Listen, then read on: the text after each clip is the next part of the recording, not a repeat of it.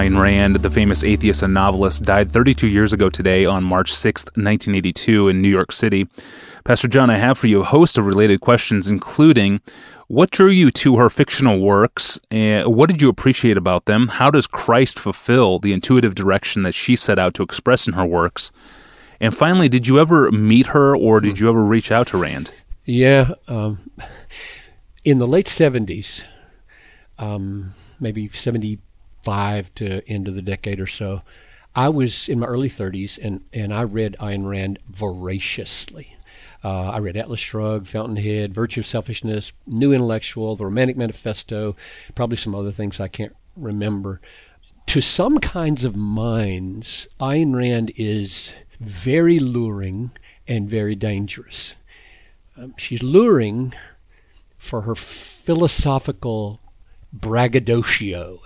she's unbelievably articulate and logically rigorous. And she's dangerous for coming so close to truth and missing it so far. She's like a spaceship that is supposed to land on the moon and just misses the gravitational pull of the moon and is lost in outer space. I mean, I think you watch her coming to the moon and say, "Yeah, me too, Ms. Rand, me too. Let's land there." And she goes, and you say, "Oh no!" I mean, it's just endless outer darkness, which is, I mean, that is an absolute accurate way of describing where she went. I wrote a long appreciative critique. And I sent it to her. So in response to your question, did I reach out? I sent it to her in 1979 with a letter. I never heard from her personally. I have a sense that it probably got to her, or at least to her sidekick, because I went over to the bookstore at Luther Seminary way back in the 80s, and I found this book about her, and my name was in the index in a footnote that even fundamentalist Baptist pastors have been influenced by such and such. Well, now, why would they even say that? I had never written anything by her. Written anything, published anything about her. So, but here's what attracted me and how I think she points to truth and to Jesus ultimately. She esteemed reason, individualism, and hedonism, and so do I. At least taken in the way the Bible thinks about those three things. She was a brilliant and aggressive rationalist with the laws of reason. Law of identity. A is A and not non-A. Law of contradiction. Two things can't be true in the same way at the same time and yet contradict each other. Law of causality. All effects have sufficient causes. I believe all those. And they are unbelievably foundational to the way we think. I think Jesus believed all those and represented them in his teachings.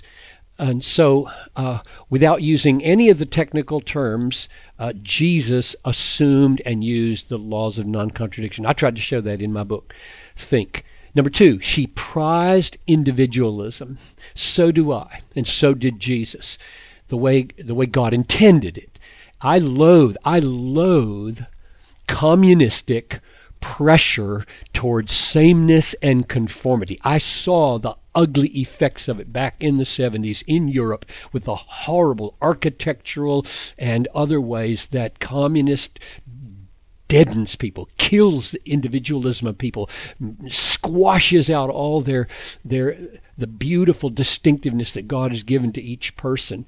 Jesus was relentlessly focusing on the individual. You individual, don't be angry. You individual, cut off your hand. You individual, stay in your marriage. You individual, don't take an oath. You individual, love your enemy. You individual, follow me. You individual, leave your business, Matthew. It's over and over and over again. Jesus is on the individual. None of this smoshy corporate thinking that people try to escape from the very personal, pointed way that Jesus deals with individuals, but the unity and the harmony. So I'm circling around to avoid criticism here. the unity and the harmony that God prizes in the body of Christ is precisely the kind that has everyone being their full created individual selves, and because of that, making a beautiful mosaic of harmony and truth in the body of Christ. So yes to the beauties of the church and the togetherness of individuals in oneness and truth and beauty. And thirdly, hedonism. She espoused it, and hers was merciless. She hated mercy. She hated altruism. Her biggest problem, this is her biggest problem. She thought that the highest virtue was happiness through reason. And I want to say yes, through the right use of reason, to know what's really there.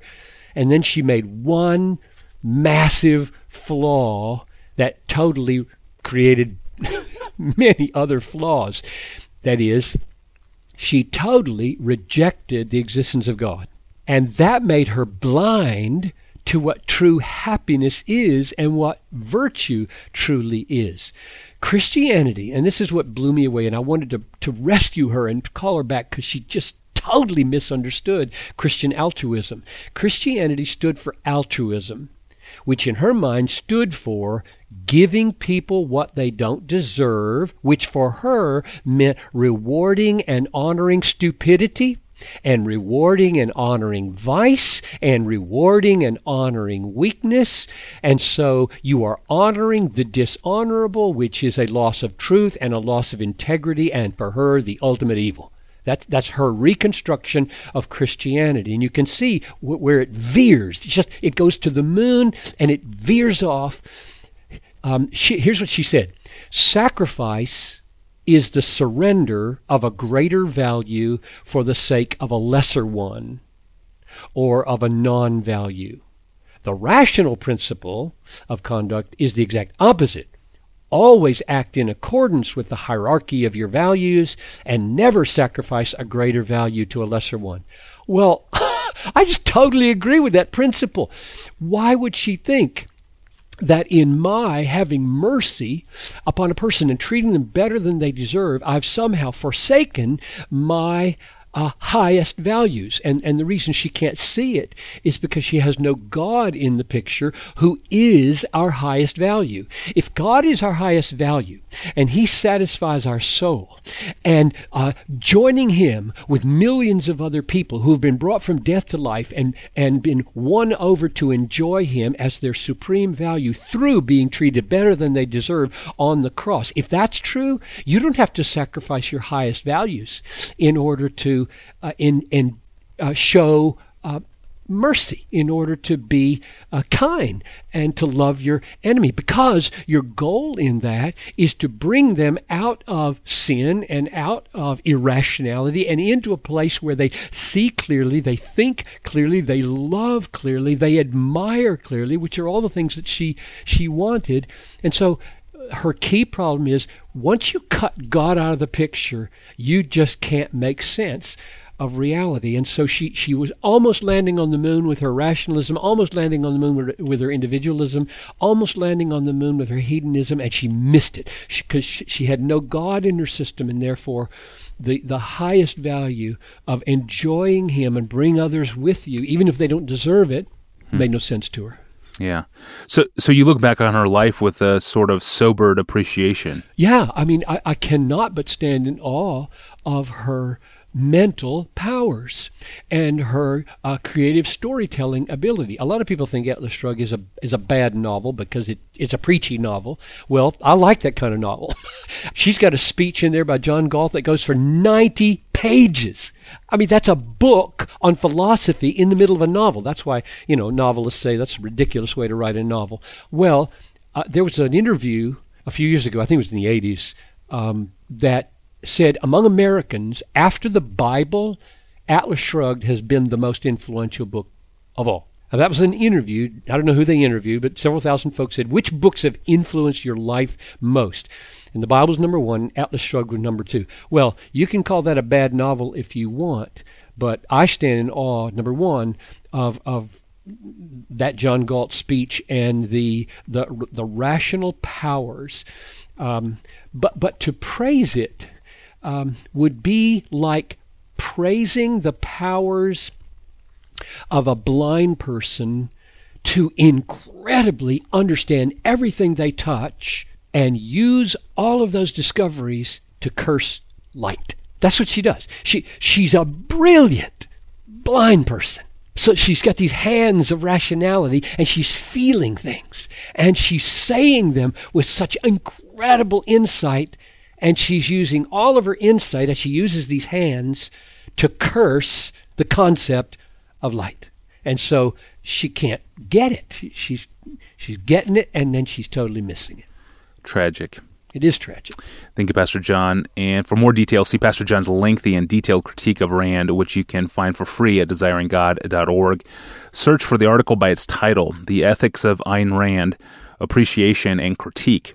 This is the article that was originally written in the 1970s in the paper Pastor John sent to Rand in the summer of 1979.